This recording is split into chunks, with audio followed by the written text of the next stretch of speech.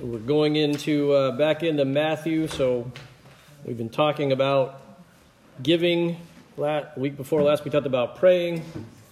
And so Jesus is going to kind of finish up talking about fasting here. And so I'm amazed a lot of times how God works a sermon series is out for me.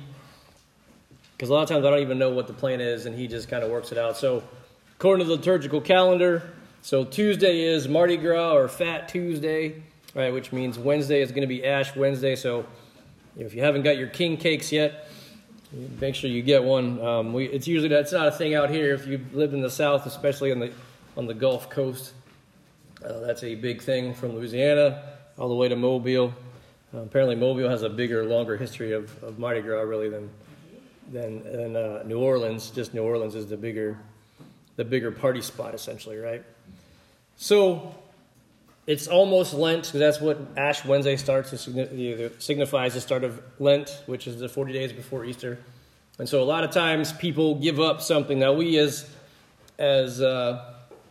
Baptists, we generally don't celebrate Lent, or it's not a bigger deal as some of our other liturgical brethren, the Presbyterians, the Catholics, the Anglicans, the churches like in those denominations, right?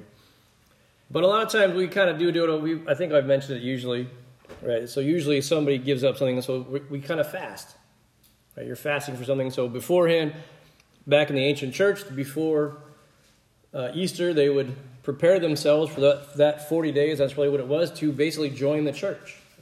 So if you said you become a Christian, in May or June, you had to wait all the way till basically February, February, Marchish, whatever it was, however the calendar worked out.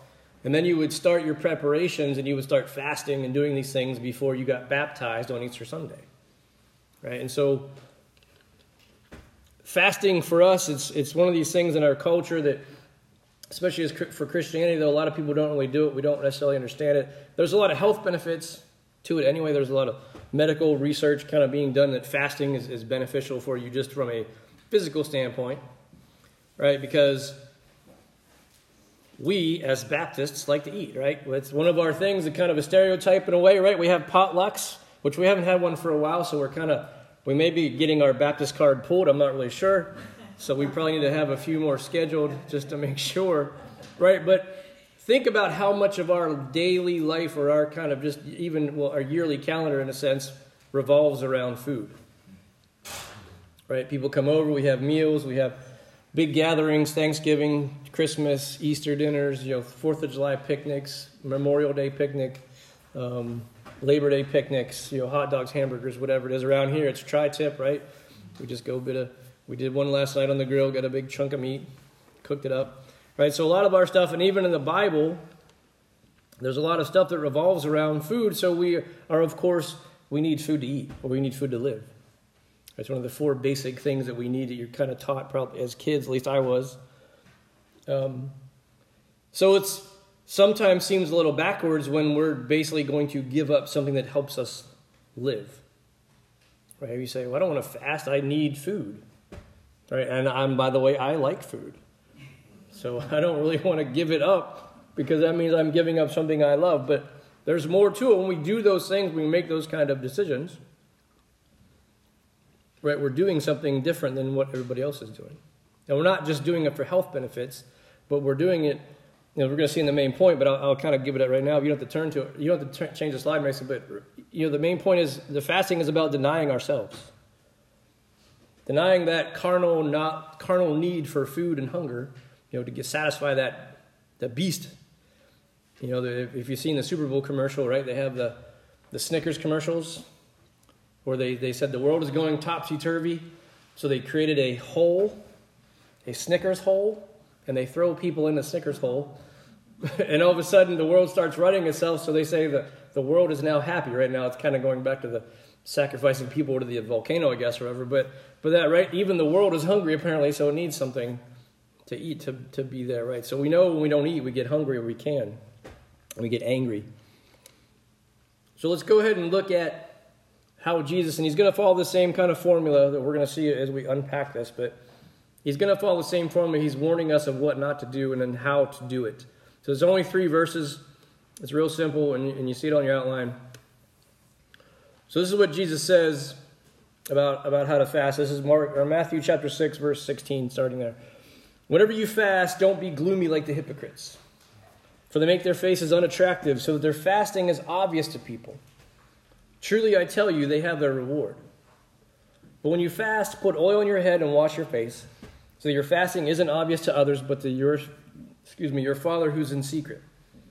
And your Father who sees in secret will reward you. All right, so it's the same formula. Don't be gloomy like the hypocrites. Don't make a big deal about it. Don't make a show. They're going to get their reward, and you're going to get your reward when you do it in secret. You basically don't tell anybody that you're fasting, right? So here's the main point again. Fasting is about denying the self, or yourself, if you want to write it down that way, in order to be more like Christ. Right? We are denying something that is so basic, especially if we're talking about food. Right? We're kind of going to talk more about the food part. We're also going to see how that rolls into other things. But when we fast from something, and it can be pretty much anything, we are denying something that we want or need in order to be more like Christ. So I have 3 points on the outline. So when you fast, why you fast, and we're going to look at the types of fasts, of sort of how do you apply this to your life? How can you do this, maybe if you've never done it? Because it seemed like the Puritans and the ancient church, things like that, they would still continue to fast or have fasting days, things like that. I'm not sure where it has fallen off at. I know other people, I saw something about the pastors' conference, and there's some tumult going on with some of the pastors' conference for this year's convention for the SBC. So the president of that organization, the pastors' conference for the year, he said, I'm going to pray and fast to kind of get a good resolution for this, right, and see where God wants me to go. And so people still do it. It's just maybe not talked about, maybe not just used as much as maybe a tool that we have available to use this, right? So Jesus is talking at first, though, in verse 16 of when you fast, right? So it's, again, same thing. When you pray, when you give, when you fast, right? These are kind of expectations. He's saying you're going to do this at some point. He doesn't say how often. He doesn't say for why necessarily. He doesn't say when. He just says whenever you do it. All right, so it's up to us, right? We get some freedom here to do this whenever we need to do it, and we're going to talk about why here in the next few minutes, right? But so again, he's talking about this piety, right? He wants us to be pious, right? So this piety now is what we kind of refer to in our time as the buzzword, if you want to call it that, as spiritual formation, right? We're really working on, Jesus is looking at how am I forming you spiritually, right? And he's giving us his expectations here for us, and he's shaping it kind of with his hands and our clay. We're the clay. He's molding us, right? He's saying, this is what I want from you guys. This is what I want you guys to do. Because he is concerned with what goes on the inside of each of his children, almost more so than he is concerned with what goes on the outside. Because what goes on the inside, right, our inner practices drive our outer practices. So if we're selfish, we are going to fast selfishly, and we're going to look gloomy and say, oh, I haven't eaten for a week. I haven't eaten all day because I'm fasting. It's my fasting day. Oh, right? And people make a big deal about this. People do this, and we see this like, oh, good for you. It must be terrible. Look, you look miserable. Why would you do that? Right? Instead, he's saying, look, anoint yourself with oil. Take a shower. Clean up. Right? We're seeing in verse 17. Clean yourself up. Look normal. Go about your daily business. Don't make a big deal about it. If somebody offers you some food, you could probably say, hey, you know what? No, thank you. I'm fasting. And that's it. That's the end of it. You don't make a big deal. You just kind of politely decline the food offer. And that's it. You don't go, oh, I'm on a 40-day fast. I'm on this. I'm doing that. It's unless maybe they're believers, maybe you can get more into that, but you're not making a big deal about this. And again, he says, when you fast, right? Matthew 6:16, right? So you got to remember the picture, right? Jesus is sitting here on this plateau. He's sitting up on this mountain with the crowd gathered around him. And a lot of these people probably didn't have a whole lot of food anyway, so they're like, fasting? I haven't eaten for 3 days because I don't have any food. Let alone, like, I'm on a natural fasting diet all the time. Like, when I get food, it's a joy, right? So you gotta remember, this is probably a little confusing to them. They're like, we don't eat a whole lot unless we can catch the fish or whatever. Because they never talk about hunting in the Bible or anything like that. So I'm not really sure where they would get their food. There's no grocery stores. They got to go to the market. But again, he's pointing them to the Pharisees and maybe some of the other maybe well-off people who do have access to food all the time, and they're making a big deal about this, right? You can picture them, right? They're straining to hear his words, probably, right? They're outside. So if Jesus is over by the fence and we're over here, we can't hear him very well, probably, but that's why he did choose the mountain where he was at, because it acted more like a natural amphitheater, most likely, right? So it can kind of amplify his sound. The acoustics work a little better outside, right? But Jesus says, the hypocrites, right? The crowd knows who Jesus is referring to, right? It may be the Pharisees. It most likely, most of the time when he says the hypocrites, he's talking about the Pharisees and the religious people. But it may be the person sitting next to them as well, who puts on a show to prove how pious they are, even in their little striation or their little strata of where they live. Like, oh, I'm more pious than you. I'm fasting because I want to, not because I'm poor, not because I'm starving, right? And they may try to get over on, because that's how people, it's sometimes things become a competition. And it shouldn't be, right? So for Jews, though, because fasting was understood that was something that has taken place throughout their history, they know Moses fasted for 40 days. Daniel fasted when he resisted certain foods from the king's table, right? He said, only give me the fruits and vegetables, don't give me the meat, because it was sacrificed to other gods, right? So Elijah fasted also, right? And so it was customary for the Pharisees, though, they took it to a different level. They would typically fast on Mondays and Thursdays, right? So they would refrain from food but not drink. So I get it. It's hot in the desert. You want to make sure you're staying hydrated. You want to keep water. And water keeps you full as well. I had a friend who did I think he said he did a 2-month fast just with nothing but water. And he lost a lot of weight. He ended up becoming a pastor and going to the Philippines. This was back in the 90s. But yeah, so he did a 60-day fast. He said after a while it was no big deal.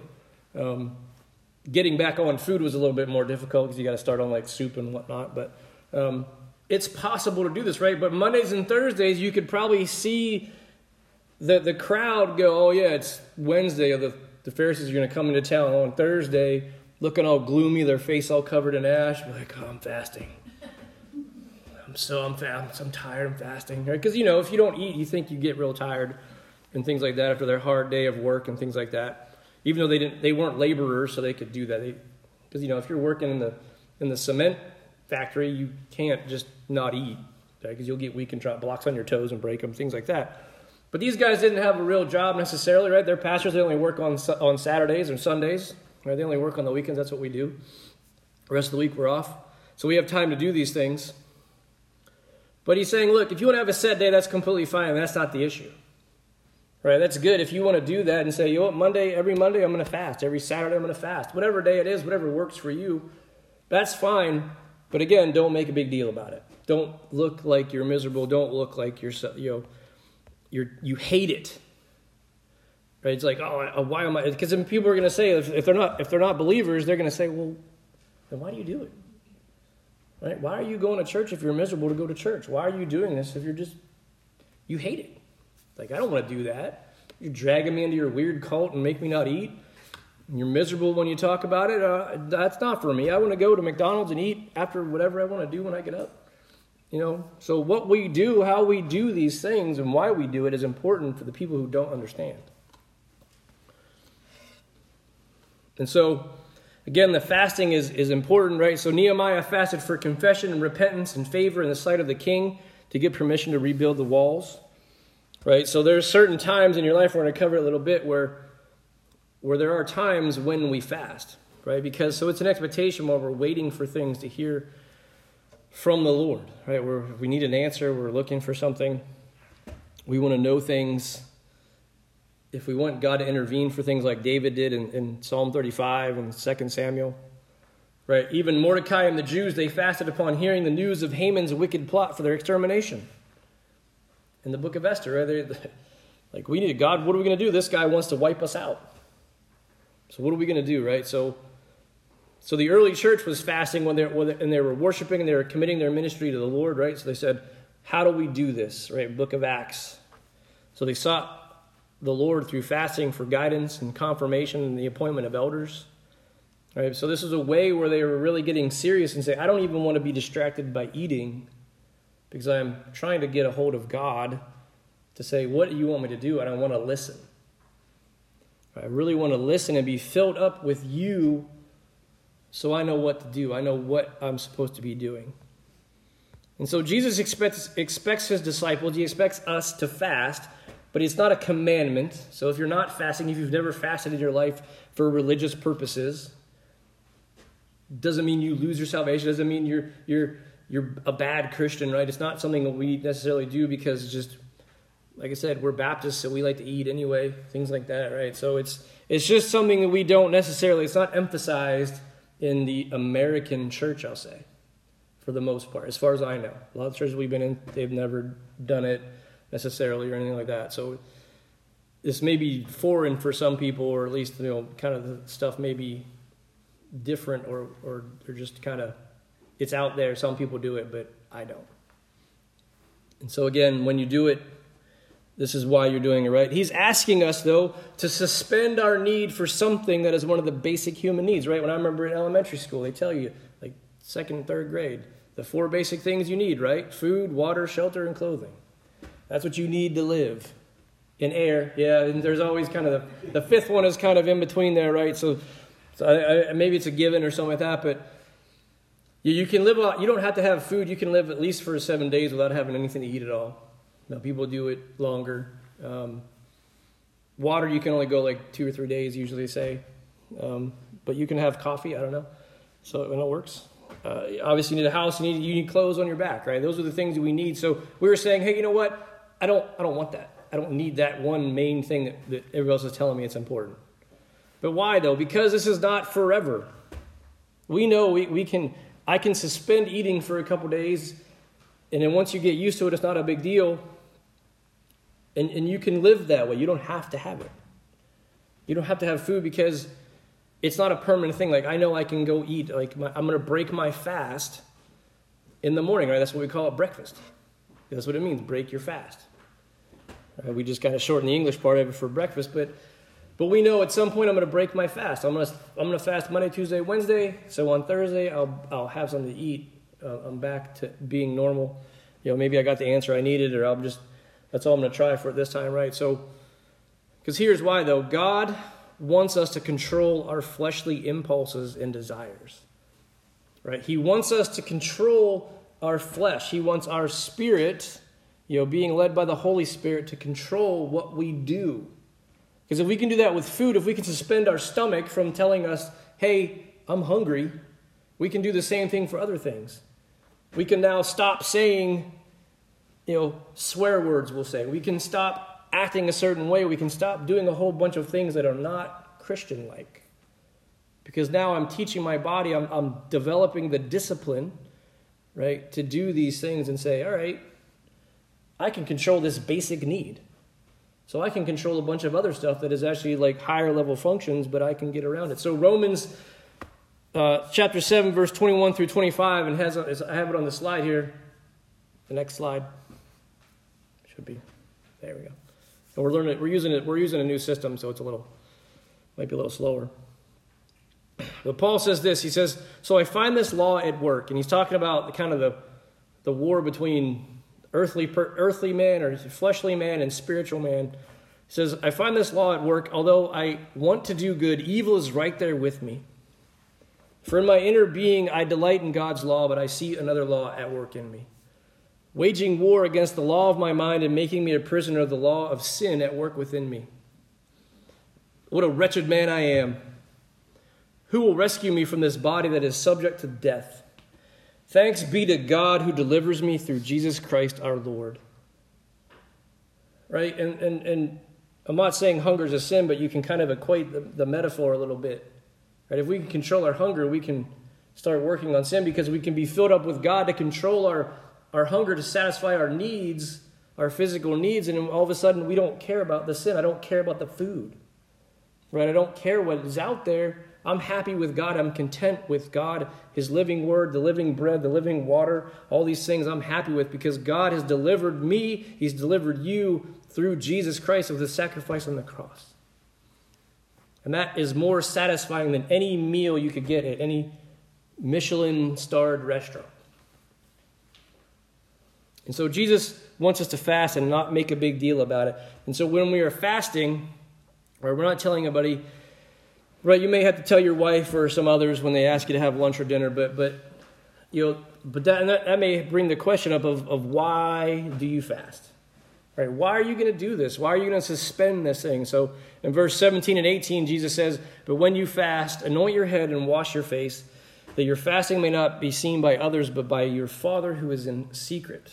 And your Father who sees in secret will reward you." That's really the motivation right there. That's kind of the why we fast, because we want to please God. We want to know what is going on. We don't care about what others think. They may say that's crazy to go on a 60 or 40 or even a 5-day fast if you've never done it. That may seem like people say, well, that's just weird. That's crazy. Why would you do that? Because I want to know something, and we're going to get down to the types of fast. We're going to get into some more of the why here in a minute, but that's really what it is. I want to know more about God. I want to make room, kind of like the song we sung, I want to make room for you. Right? If you buy new furniture, what do you got to do with the old furniture? You got to throw it out, or you get rid of it, give it away, whatever you got to do, right? You can't have your old TV stand with your new TV stand next to it and go, what am I going to do with it? Right? I need to get rid of the old one. I need to get rid of one of them, and we just bought this new one, so let's use that, right? Because it's nicer and it's shinier and it works better. And so in his book, Spiritual Disciplines, Donald Whitney explains that a fast is the voluntary denial of a normal function for the sake of intense spiritual activity. Right? It's the voluntary denial of a normal function for the sake of intense spiritual activity, right? So it doesn't always deal with food, although a lot of times when we talk about fasting, that's kind of what people go to automatically, right? With Lent, I'm going to give up chocolate for Lent. Don't know why anybody would really want to give up chocolate that long, but whatever. Right? But there's other things, right? So sometimes, Whitney says, sometimes we may need to fast from involvement with other people, or from the media, from the telephone, from talking, from sleep, whatever it is, whatever is consuming your life, video games for your kids or grandkids, social media now, politics, just anything of the news, anything like that. You're like, dude, I'm on overload with political news back and forth or whatever. I can't take it. I need to get rid of it for a while, right? So you do this, you get rid of these things so you can become more absorbed in a time of spiritual activity, right? Because if you are doing things and you're constantly watching politics, and I bring it up only because that's what's going on right now with the elections and whatnot for this year, right? That's what's going on, so that's what we see a lot more of, and you can only take so much. Some of us have a bigger capacity for it, but at the same time, it's like, you guys are telling me the same story, and it's not a good story. I need a break, because you know why? I'm watching that more than I'm reading my Bible. I'm watching that more than I'm praying. I'm eating this more than I'm doing that, right? And so you want to replace these things. And so to put it another way, simply, that fasting is a way to clean out your garage or your closet. Get rid of the things, right? They say every 6 months you should clean. If you haven't used it in 6 months, get rid of it, except for books. So I know where you're going with that. Right? So if you haven't used it in 6 months, get rid of it. Or figure out why you haven't used it, right? Or you can rotate with your kids' toys. We think we did that for a little while. We would kind of rotate their toys around. They were like, oh, new toys, yay. He's like, that's the same toys you got last year, but you just forgot about them. Right? Because the thing is that we want to get rid of anything that clutters up your soul and your mind that keeps you away from God. Anything that gets in there, right? It's spring. It's kind of why I like the slide, just because it was the cows in the spring, and we eat cows, and they're tasty. Right? But it's springtime, right? So it's spring cleaning, right? We're here to clean up. It's going to be clean up time pretty soon. We're getting a list together of stuff we need to get rid of and have the garbage guys come and take. Because it's just been there forever, and we have to get rid of it. And this stuff gets in our life, and we don't think about it necessarily. It just gets in there, and we need a break. But it's almost like a vacation, right? Because we only have so much time and energy, right? You can only do so many things at once. Right? So if we spend our time and energy on worldly things and activities that we have to attend to because life happens, right? Life is life. Then it causes us to drift away from our center line. Right? It causes for us to drift away from where we're supposed to be focused on God every day, right here in the middle. We can't be too far left. We can't be too far right. So our focus should always be on God, right? But when he can't, or when it can't, or isn't, right, fasting along with prayer can help us reset where we're going. Right? Sometimes if you've laid tile or things like that, you got to snap a chalk line, and it's just chalk dust, so it kind of gets worn away after a few minutes of working. So you got to re-snap it so you know exactly where to put your tile, so it doesn't go that way, because you're lopsided and you're putting it down and you're just going this way, like you think it's a straight line, and all of a sudden, like now your tile's at an angle, because that's just the way it is now, right? Because we weren't paying attention to where it was supposed to be. So here are several reasons why we should fast. So here's the first one, is repentance, and this one's a little bit longer. So we should do this because we need to repent. So Proverbs 28:13 says, "The one who conceals his sins will not prosper, but whoever confesses and renounces them will find mercy."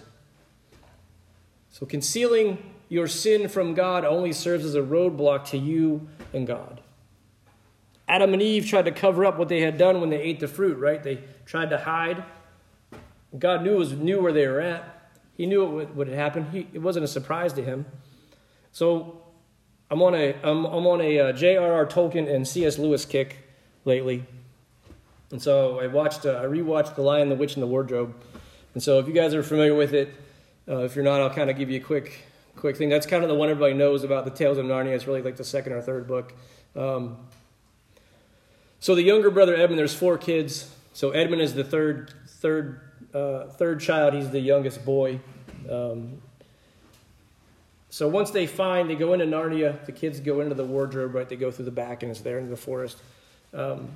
He makes a deal with the White Witch, who is the bad guy, and he gives her information about the Narnians helping the humans, right? He's like, yeah, Mr. Tumnus, he's the guy. He's like, yeah, he was hanging out with my sister. So she goes and takes him and captures him, all these things. And he's giving all this information, and they're trying to figure this out. Like, how does she know what happened? How does she know where everybody's at? And so he's concealing, though, Edmund is concealing that he already told her all this information. He didn't tell them, like, oh yeah, I ran into her in the forest and I told her. Because he didn't know who she was, to be fair, right? He didn't know who she was at the time. And so he's just kind of giving out information. But finally, Edmund's secret is revealed that he was giving her information.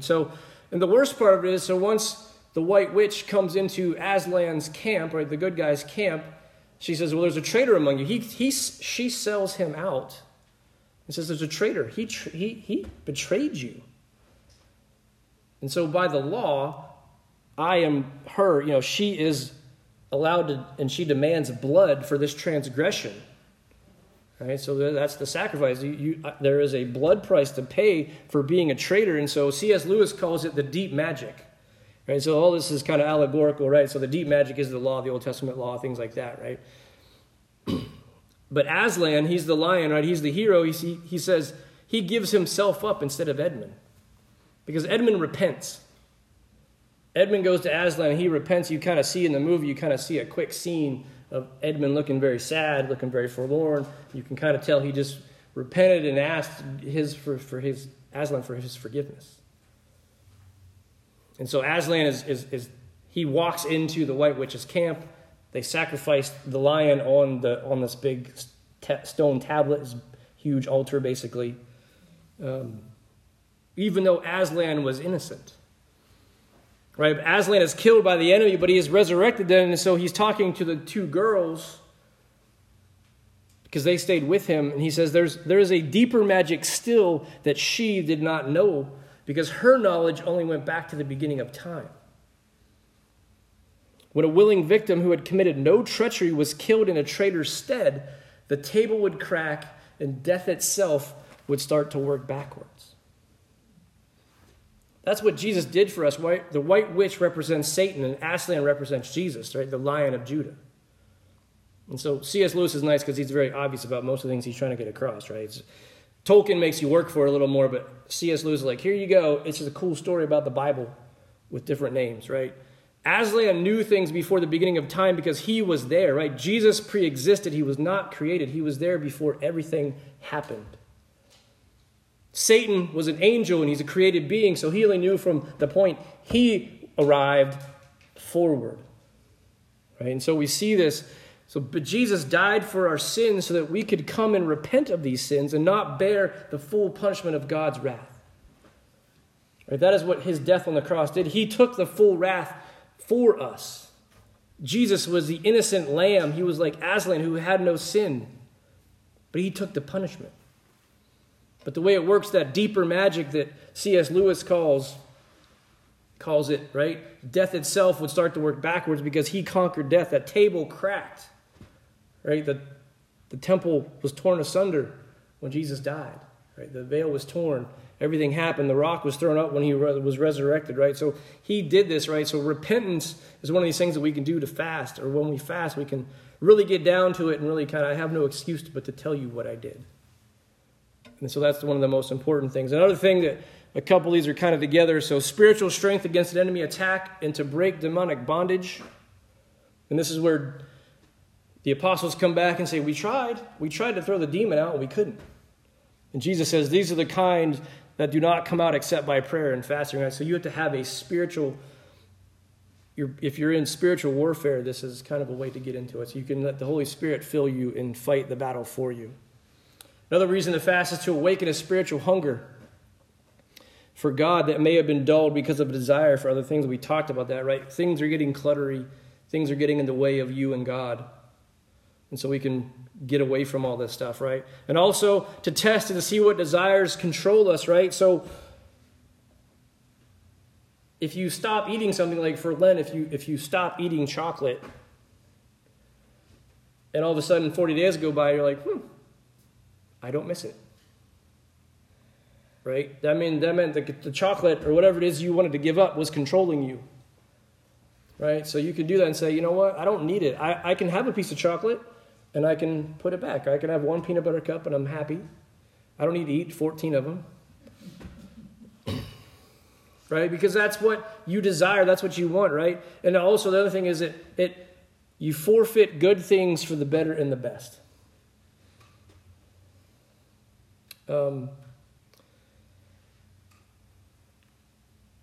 I'm picky about certain things. One of them is peanut butter. I like Jif. I only like Jif. I will skip the Jif. If we don't have peanut butter, if we don't have Jif, I won't eat peanut butter. That's just the way it is. We ran into this like early on in our marriage. I think we bought Skippy one time because it was cheaper. I'm like, well, I'm not eating it.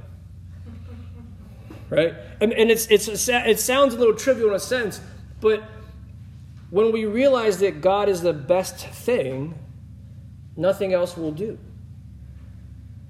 Right? If I could afford a Lamborghini, that's what I would drive because it's the best car, in my opinion, right? And there's a bunch of things. I love our cars, whatever. But you know that, like, look, I want this. I want this car. I want this thing. And I want God. I want God in my life. I don't need anything else because everything else is second best. Another reason we do it is to express our ache for his return. And Jesus said, I have food to eat that you know nothing about. Right? And we have this picture of heaven. It's going to be a feast, right? The wedding feast that we talk about. It's just things are everywhere. It's so plentiful, right? We can kind of have this idea like, wow, that's going to be awesome. And we really can only think about it for like this much of what it really means to us. Right? But when he says, I have food that you have nothing about, it means there's something better that we're just kind of giving up. And if we're just kind of happy with the sugary knockoffs, then we're not going to get the real thing. Right? So another thing to do is to divide our bread with the poor, right? So Isaiah 58 is actually a very interesting passage about fasting and how it is about this is you're giving up things. And so part of it is to house the homeless, poor, to loosen the bonds of wickedness, and to let the oppressed go free, right? So he's saying, look, you need to fast so you can have things to give, right? And it kind of ties in with the first part of giving. You can go without a little less so somebody else can have some too, right? And Jesus is the bread of life. He is the water of life as well, right? He's the living water. He is the sustenance for our souls that can take over the role of feeding our physical bodies. I think I've told this story before, but a lot of times our churches that we would have on Wednesday night, we would teach the Awanas and then the other kids class, and we didn't want to go. because long days or whatever, like, I don't want to go home Wednesday. It's 20 minutes away or whatever it was. But when we were done, we were so happy. We were so fulfilled because we were doing God's work. We were there teaching the kids whatever they were supposed to learn. And we were so happy, like, wow, we're so glad we came. Right? We were fulfilled. We didn't need anything else. That was what we want to do. It didn't matter if we skipped our TV shows or whatever it was, right? It was what we were made to do and what we were happy to do.